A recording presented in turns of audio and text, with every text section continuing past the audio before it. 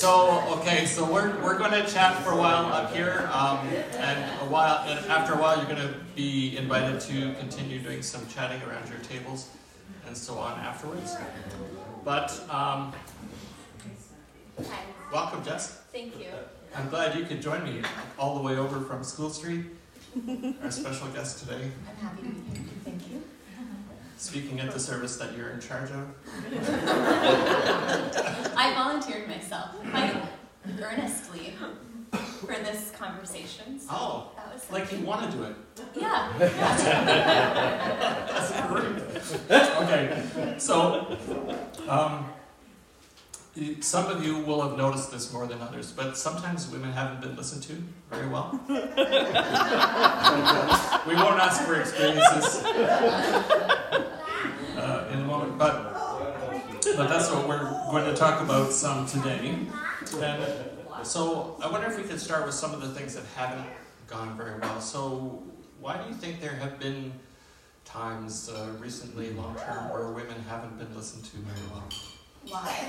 Why? Or what are some of the ways in which they haven't been listened to well? Yeah. Okay, so I wrote out my answers. I had all these questions in advance, and it was a great exercise because I had a lot to say. I didn't really have to do any research.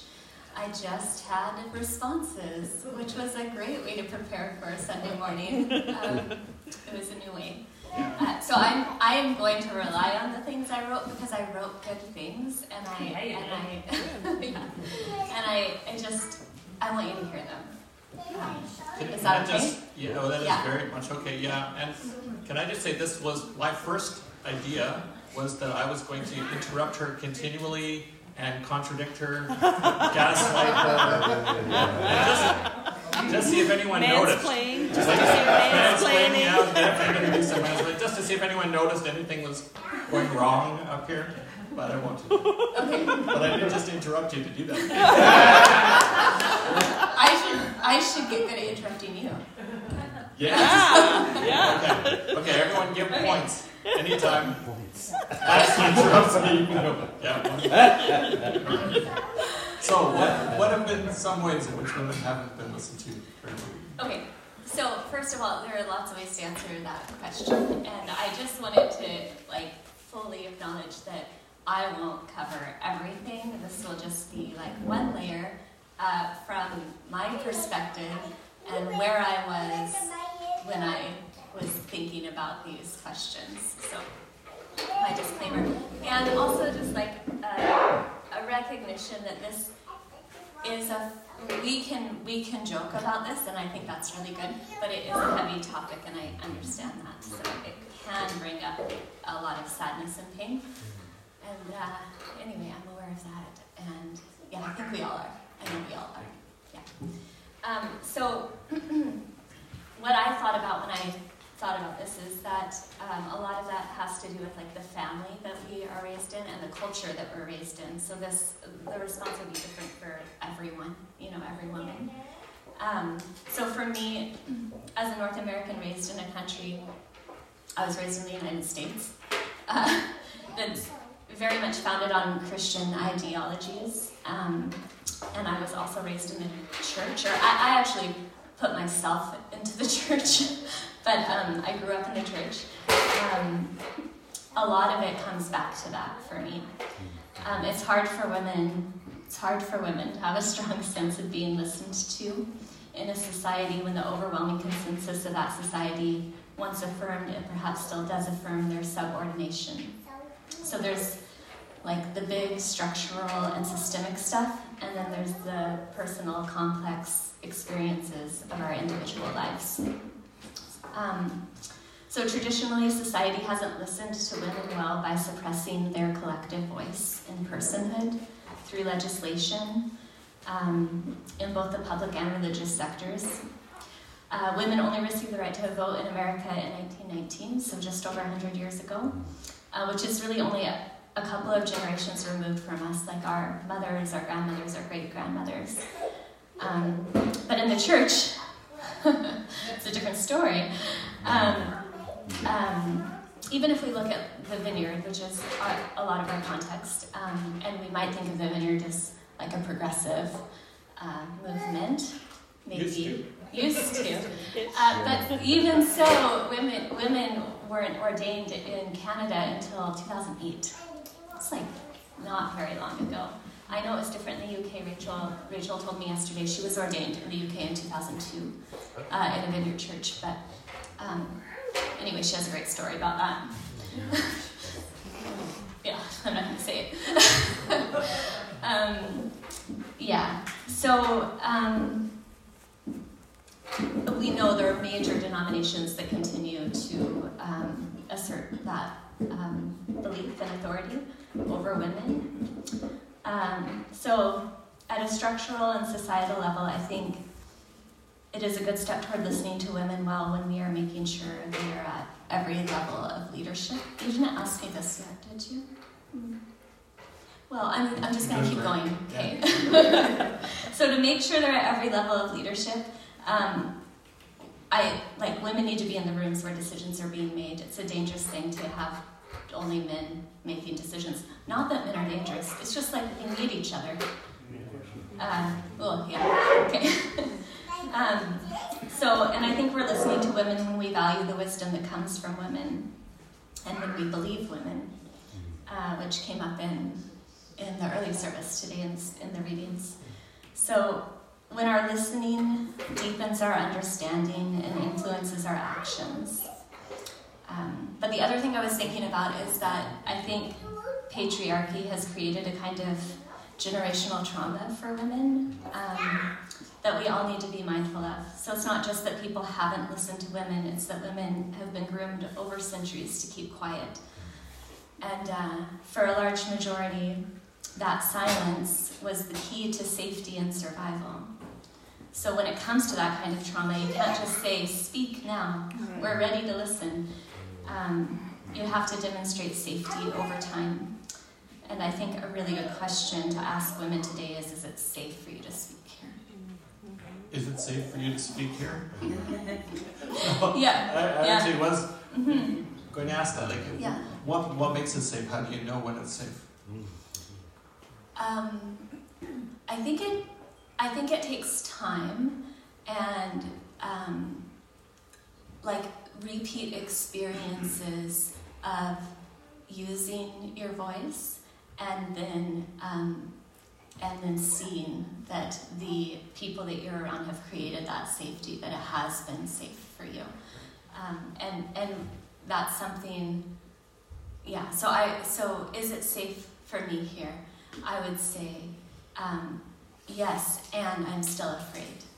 I'm still afraid of that being disrupted somehow, or like the floor coming out from under me, and based on all of my previous experiences. Right. And it sounds like it's really hard to tell, is that safety coming from my history, my experiences that I carry with me, or is some of that still coming from the situation around me? Like it's hard.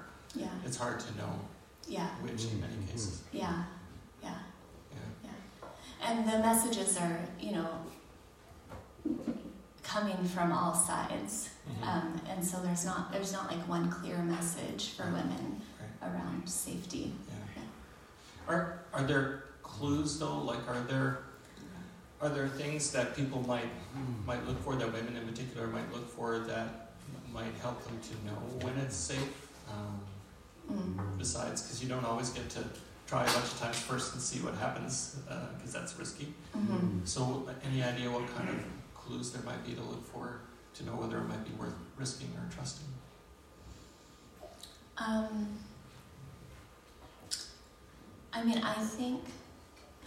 I hope that a clue here, like let's say in this church, would be to see so many women in leadership. Hopefully that's a pretty clear indication. But in other spaces, like that's a big thing for me. If I'm in a room with all men, even if I know those men well, and I know that my voice is valued, I still feel alone, as the only woman at the table. Right. Yeah. So in our leadership team, I'm the only man at the table. Yeah. But it doesn't feel the same, because I have a history of of where that hasn't been in question Yeah. so much. But I know what you mean. If you're the only voice at the table and there's a question of what does that mean for the things that I say, that would be very different. Any other clues just on a more individual level? Like, let's say you're having a one-on-one conversation with someone. Would there be ways of telling, like, I think I could be safe in talking to this person versus I'm not sure if I would be safe talking with this person? Does that get too individual to answer that way, or? No, I think there are clues.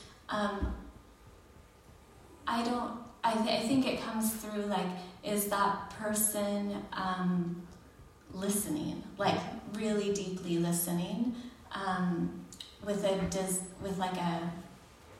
a clear desire to understand, not listening for the sake of asserting one's own opinion, but listening to understand. This is random, but one of the things that I remember being surprised by when I learned it in a counseling context is that one of the ways of telling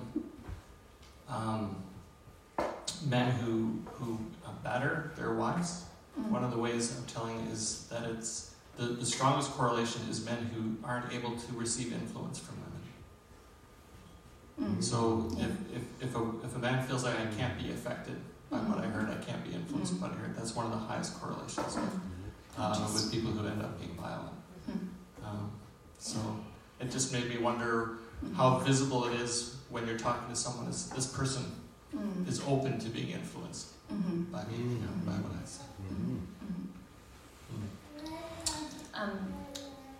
Does this all fall under?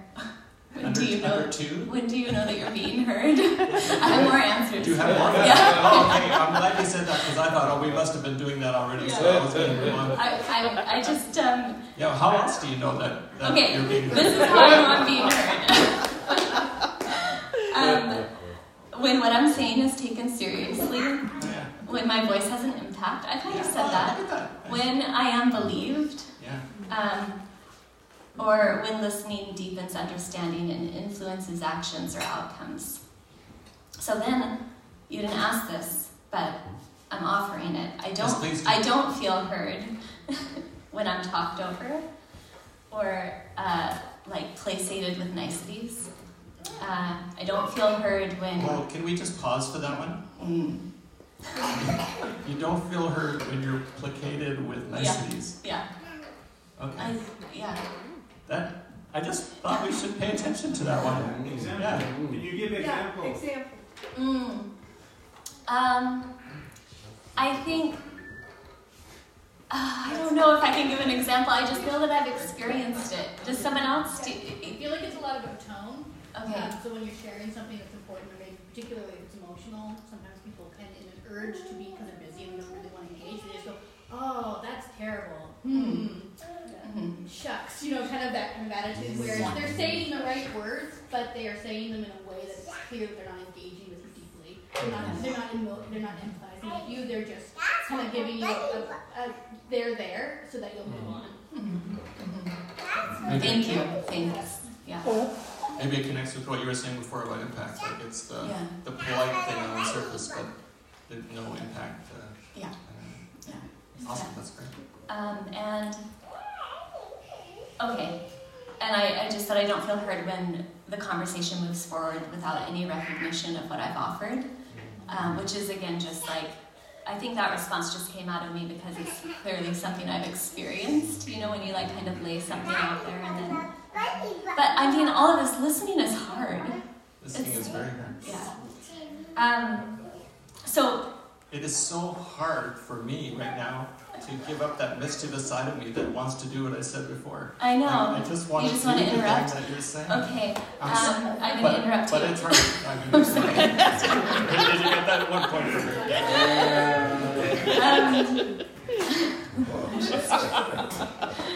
I wanted to say I think it's okay and important to disagree. So I'm not talking about agreement, but I think there are ways to disagree without gaslighting the other's experience. And then when we say things like believe women, we're usually talking about a woman who's sharing their lived experience. It isn't like a universal statement that we slap over everything, believe all things that women say all the time. That's not what we're saying. But it's specific. When someone's sharing their experience, believe them. And then I wanted to share, I thought to help a woman feel heard, you would start with listening. And so that would, to me, it would look like starting with empathy, starting with belief. And if you find that you can't believe, to be curious about that, to look inward, to ask yourself why. So be curious about why you are having a hard time. Yeah, what's the resistance in you? Yeah. And then I have a quote from Valerie Carr. Please share that. So she's like an expert on this, so has so much wisdom to share about listening. I hope we do one of these on listening to our opponents. That's my, because she has like just brilliant information on that. But she says this: deep listening is an act of surrender. We risk being changed by what we hear. Empathy is cognitive and emotional. To inhabit another person's view of the world is to feel the world with them. But I also know that it's okay if I don't feel very much for them at all. I just need to feel safe enough to stay curious. The most critical part of listening is asking what is at stake for the other person. I try to understand what matters to them, not what I think matters. And is that from See No Stranger? Yeah. Which is a great book to read the whole thing of if you want to hear more of that kind of wisdom. Yeah. Just thought I'd put it in the book. Great, thanks for sharing that. Well, let's shift toward what kind of things do you think have been either getting better or even maybe getting harder in recent years? Yeah, I mean, I think it is getting better. Like legislation, I mean, is a big part of that. Like my life is, I enjoy more freedom than my grandmother or my mother. And there's like a stronger public consensus around like the full humanity of women. Like it's safe to say that like the popular opinion today supports the radical notion that women are people too. And there are conversations about patriarchy today, which we weren't having even 10 years ago. Some people were, but it wasn't really in the larger consciousness. May I ask you to just give a short definition of patriarchy? No, I will not do that. But listen, I do say this. We are actually trying to understand what patriarchy is, what it means, where it lives, and how we can free ourselves from our entanglement in it. And I'm still doing that too, so I don't have a good definition. Do you? Well, I mean, I think there's a lot of definition even built into what you've just been saying, but it's the systemic side of it. So it feels a little bit parallel to when we talk about whiteness, as a thing that's different than just our skin color. The sense of attitudes that are systemically built into so much. And I have to say when you used the word legislation before, it hit me with some sadness because it felt like the first answer to that question is we've gotten better because we've had to, because the rules came in to make us be better, because otherwise a lot of that improvement might not have happened. Yeah, that's true. So that is a good segue into how it's getting worse. Because it's also getting worse. So I think the patriarchy is frightened and angry, and I think we're living through the backlash of that. So we know Roe versus Wade was overturned in 2022, and just this week there's all kinds of state legislation being passed in the states that limits gender-affirming medical care for trans people, that's explicitly anti-drag, that gives county clerks the right to deny marriage licenses based on their own religious objections. Can I say something? Mm. Southern states. Yes, Tennessee. There's a difference. Texas. Not all states. Yeah. Well, But usually when there's something been like some. that happens, it's a southern state. Mm. God forgive me, but it's the truth. yeah, thank you. It might seem far away, but we have to understand that an infringement on human rights anywhere is a risk to everyone. And so we can't ignore what doesn't impact us directly. And so this is like, if you look at definitions of feminism, I think feminism has to include the intersections of the LGBTQ community and the BIPOC communities that are more deeply impacted by this kind of aggression and oppression. So true feminism would fight to lift everyone. And then I have a quote here by Gloria Steinem. She says, feminism has never been about getting a job for one woman. It's about making life more fair for women everywhere. It's not about a piece of the existing pie. I love this. There are too many of us for that. It's about baking a new pie. I love it. Okay. Yeah, so the part that's getting worse, one of the parts that's getting worse is kind of a pushback, a pendulum swing in some places politically. And it almost feels like the parts that you talked about, you know, for trans women, for BIPOC women, that some of it is an intention to push back where it's harder, where people are still more marginalized, rather than pushing back directly with women who have maybe a little more power now. Is that part of what you're talking about there, I think? Yeah.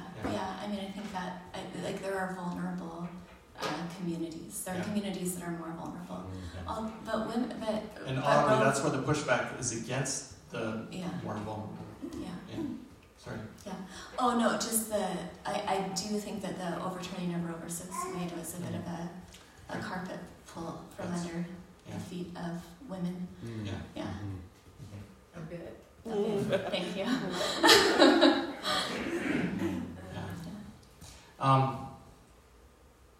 I still remember. No, that's too much of a distraction. Never mind. Let's leave that. Do you want to shift toward the Me Too movement and how that may have changed things? What do you think's been the impact of the Me Too movement? Yeah, I think the Me Too movement had a huge impact. It definitely let women know that they weren't alone. You know, and it was really an extraordinary moment in time. I think it was a catalyst for this profound public reckoning. And you know, people found the courage to speak up. But I think also Me Too was a response to long-term experiences of sexism and sexual assault and abuse that were rampant in society and were allowed to go on without accountability. And so Me Too was able to hold men, particularly men in the public sectors, accountable for their actions. I think that's huge. Powerful men who were chronic perpetrators were called out, and court cases were won. Or sometimes lost. Is there sometimes? Okay, thank you. But when I was thinking about this, I thought, but we did kind of center the men in those stories, you know? We remember their names. Do we remember the names of the women who spoke out? Like Harvey Weinstein is an example of that. That was one of the big ones, and there were like 107. I didn't know this. I looked it up for this. 107 women who publicly went on record with charges against him. So it begs the question, like, did we pay attention because of who was accused, or did we pay attention for the women? It should be for the women. That's who we should think of when we think about Me Too. But when I reflected on this, I don't have a clear answer as to whether or not Me Too increased listening in our ordinary lives around this. So like posts on Facebook have a place and a purpose, but I can't recall very many real conversations, particularly with men, about the Me Too movement that felt like the kind of listening I'm talking about.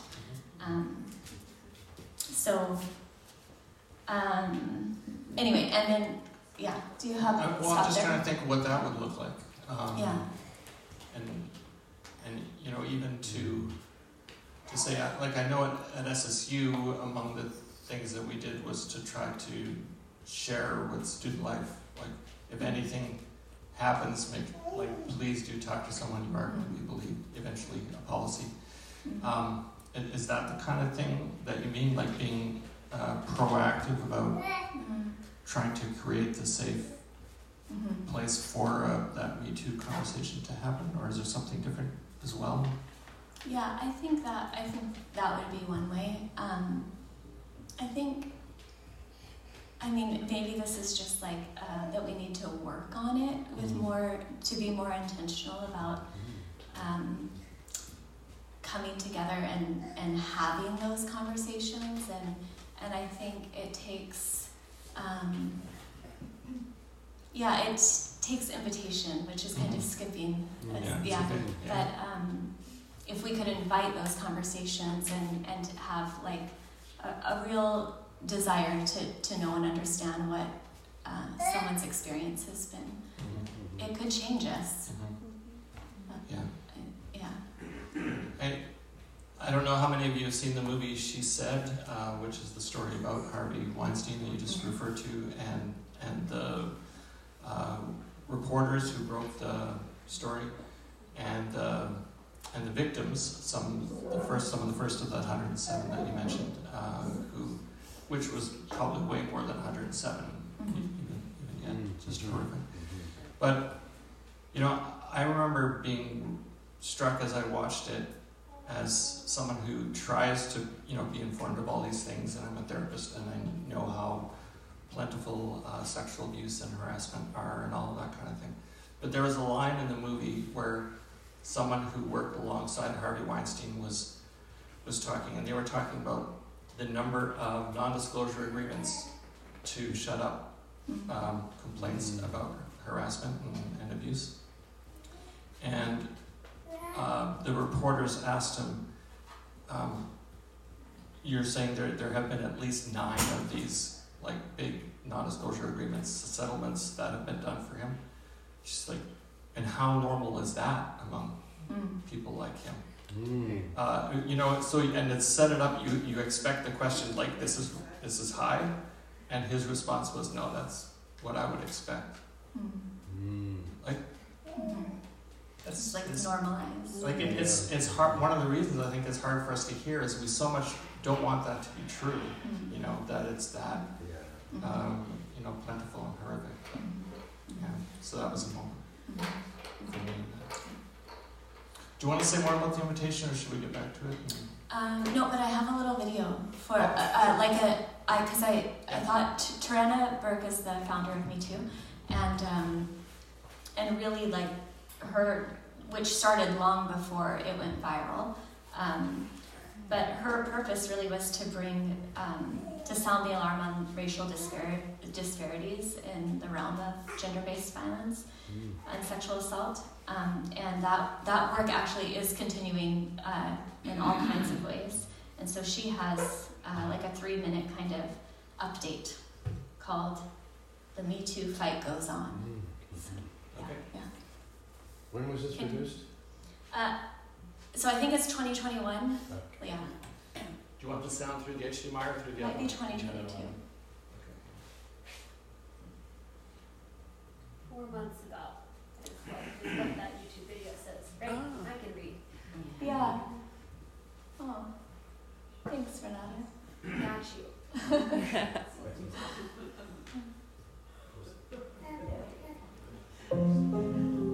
It's been 5 years since #MeToo went viral. We had a lot of policies change. We had a lot of laws shift. Many survivors are grateful for that. But what Me Too's made possible that is really, really important is the visibility of survivors. You will never not know that every 67 seconds in this country, there's another act of sexual violence. That 12 million people in 24 hours raised their hands to say Me Too. Hashtag Me Too made that possible, and it's still making it possible every day. Express my gratitude to the other brave survivors here today. Survivors are at the forefront of this movement, but we can't do it alone. This is not a spectator sport. This is not for people to watch and sit back and find out who's gonna get Me Too next. This is about people joining and saying, I want to do something. I want to take action. We are interested in post-traumatic growth. That's the next phase. And that's what we need resources for. That's just not gonna happen magically. We need to re-socialize our young people so that they grow up to be adults who understand consent and understand boundaries and respect. It is ingrained in them so that they don't hear that for the first time in the 10th grade or freshman year of college. Movement work is also about healing work.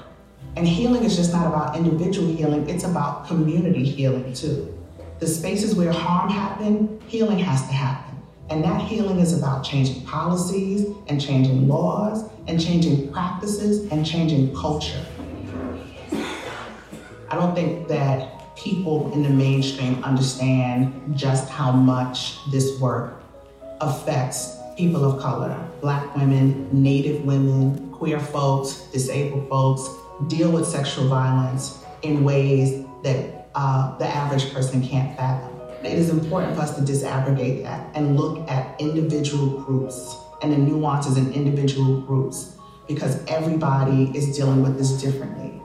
Native women have the highest rate of sexual violence in this country, followed by Black women for very different reasons. And those reasons are important.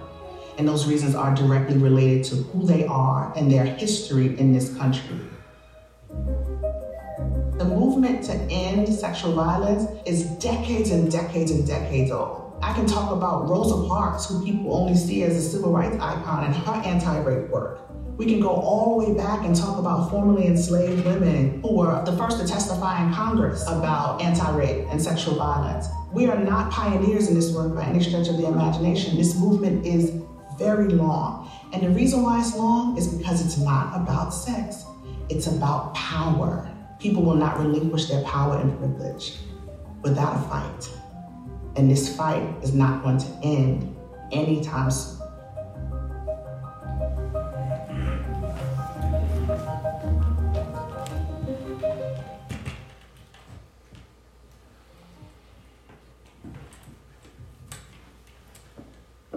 Thanks for including that. Yeah.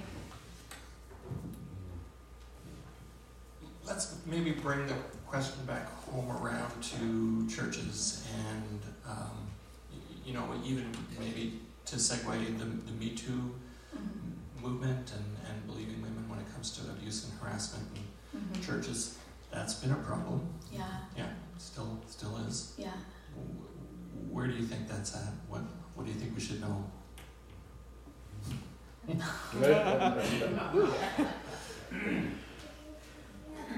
It's really sad. Like the church is really one of the biggest perpetrators of sexual violence, but also the suppression of women. I mean, I think the two are connected. Like if you dehumanize someone, then you are free to abuse them. Somehow you've justified that. I thought, because it's such a big topic, I thought I would just share a little bit about my own experience in church. I'm 41, so I still think I'm young. You are. So I was in the youth group in the 90s. Purity culture is at a fever pitch in North America. A really common joke that circulated in my youth group among boys, when a girl was asserting her opinion in some way, was to shout out, "Women, submit." Wow. Okay, that was shouted at me repeatedly as a teenage girl by teenage boys. And it was a joke, but it was not a joke.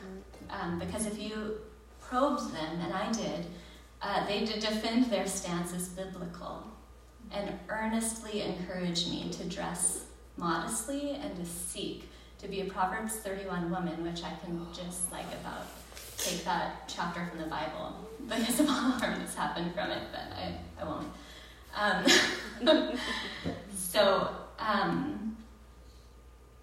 This is what, I was really groomed. This is what would make me desirable in the eyes of men, Christian men. And as a young girl growing up in that era, my number one job in the world seemed to be to make myself desirable. So that was high school. Modestly desirable, yes. Yeah. Tricky. Yeah, we had those conversations too. So fast forward 20 years. After Bible school, 8 years of missionary work, 3 kids, hundreds of hours of volunteering in churches with Sunday school, ministry to the poor, various certificate programs the Vineyard School of Justice, the School of Spiritual Direction. I decided to pursue a master's degree in theology at SSU. And I was 35 then. 2 of my pastors who I had received their degrees at SSU while they were my pastors. 2 men. One of the first things I noticed, and this is not a criticism of SSU, you would find it anywhere. One of the first things I noticed is that the men, my classmates, were pastors. Most of them were pastors who had been long-time pastors, lots of experience in pastoring, that were just receiving their master's degrees.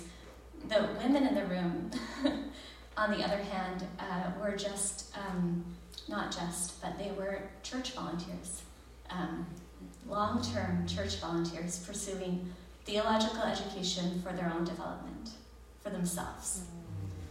And it was immediately striking to me. And in the last 5 years at SSU, you've seen a shift. I've seen a shift. The women who are coming along these days are pastors, which is incredible. But even today, the recent stats on women in pastoral positions in North America is the consensus is that around 78% of people approve of women being pastors. 3% of evangelical churches have women in a senior pastoral position. It's about 30% in other, I forget what they call the other churches, the non-evangelical churches. But anyway, so even though there's approval, there's not it's not. The numbers aren't rising. Well, they're rising, but very slowly, and there's so far to go. And now you have women stepping into that role, but they're I don't think we're behind, but we are behind. It's I have this mixed. No, we have tons. We in that was churches. Women,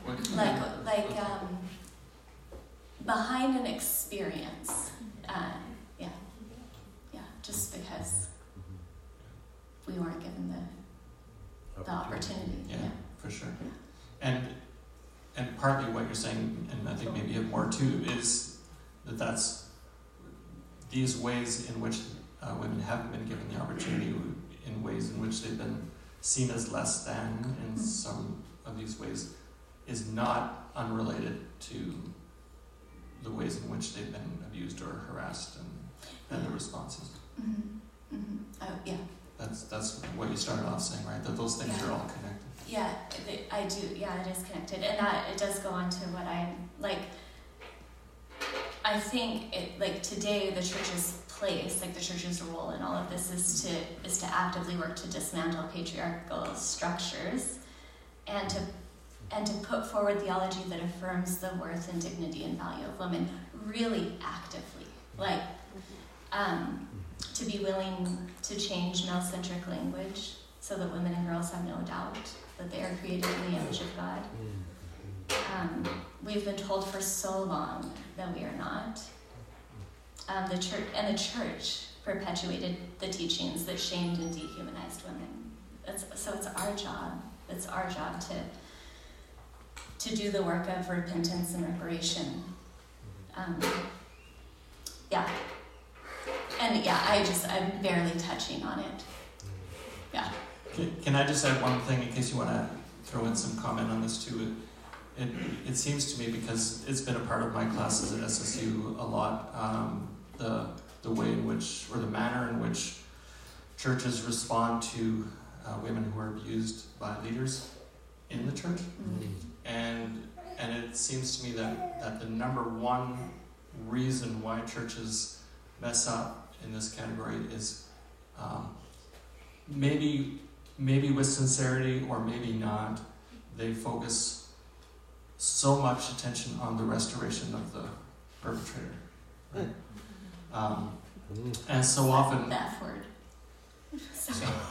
Forgiveness. The F word, I love but it's so much more, like, because you can forgive someone and still send them packing, right? So, so it's even more than, like, it's this sense that somehow, like, let's get them back to pastoring or something like that. Or let's get them back into positions of power. Let's give everyone a second and third and fourth and fifth chance. And again, sometimes it's done with sincerity, and sometimes I don't even believe it has been done with sincerity. But it's done so much damage.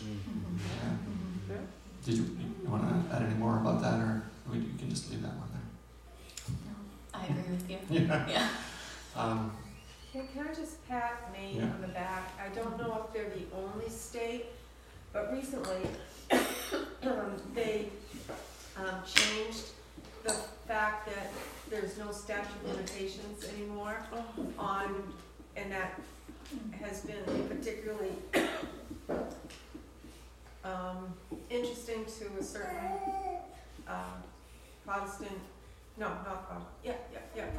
Protestant group of clergy.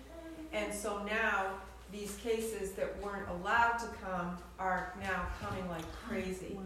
So I think we're one of the only states, if not the only state, that has gotten, or at least there hasn't been too many that have gotten rid of that. There is no statute of limitation anymore on physical or sexual problems. Assault. Thank you. So that's good for me. Yeah, go Maine, and thanks for that clarification, Renata. I get nervous. Yeah, no, that's all good. We want to give you a chance to chat at your tables, and it's getting late. So, do you want to just say a word about invitation? Like, what kind of invitation to women helps to create space, just so that we're not being passive or lazy about the process? Do you want to say a word about that? Yeah. I think invitation is important. It's really simple, but I think we have to know that it's a complicated invitation for women. That it's vulnerable, it deserves care and attention, but it's not just going to happen. You know, we like I said at the beginning, you can't just say, "Well, it's safe now for you to speak. Go ahead." You know, but we really have to do the work of making that true. Making it true. Yeah. Good word. Do you still want to do that video, or do you want to maybe skip it? Well, yeah, maybe we'll just do the one song. I had two songs, but so we could end with one of the songs, but give some room for conversation first if we want. Yeah. Okay, so let's give you a few minutes to chat around your table. When you hear a lot of stuff like that, sometimes it's good to do a little bit of processing with others out loud. Sometimes you might not feel like you want to, and so you just can listen to others around your table as they share their thoughts. Are you going to pass out those little I do have that. slips? Okay. So here are the kind of things that we would invite you to chat about at your table. Just be mindful as you're chatting, look at the others who are on the table with you and make sure that you are giving others a chance to speak. So we're not going to give you very long, so don't any one of you speak very long, especially if you're a man today. don't speak very long. You might even particularly want to think about how you can be invitational at your table to make sure that women in your group have a chance to speak to the question. Yeah.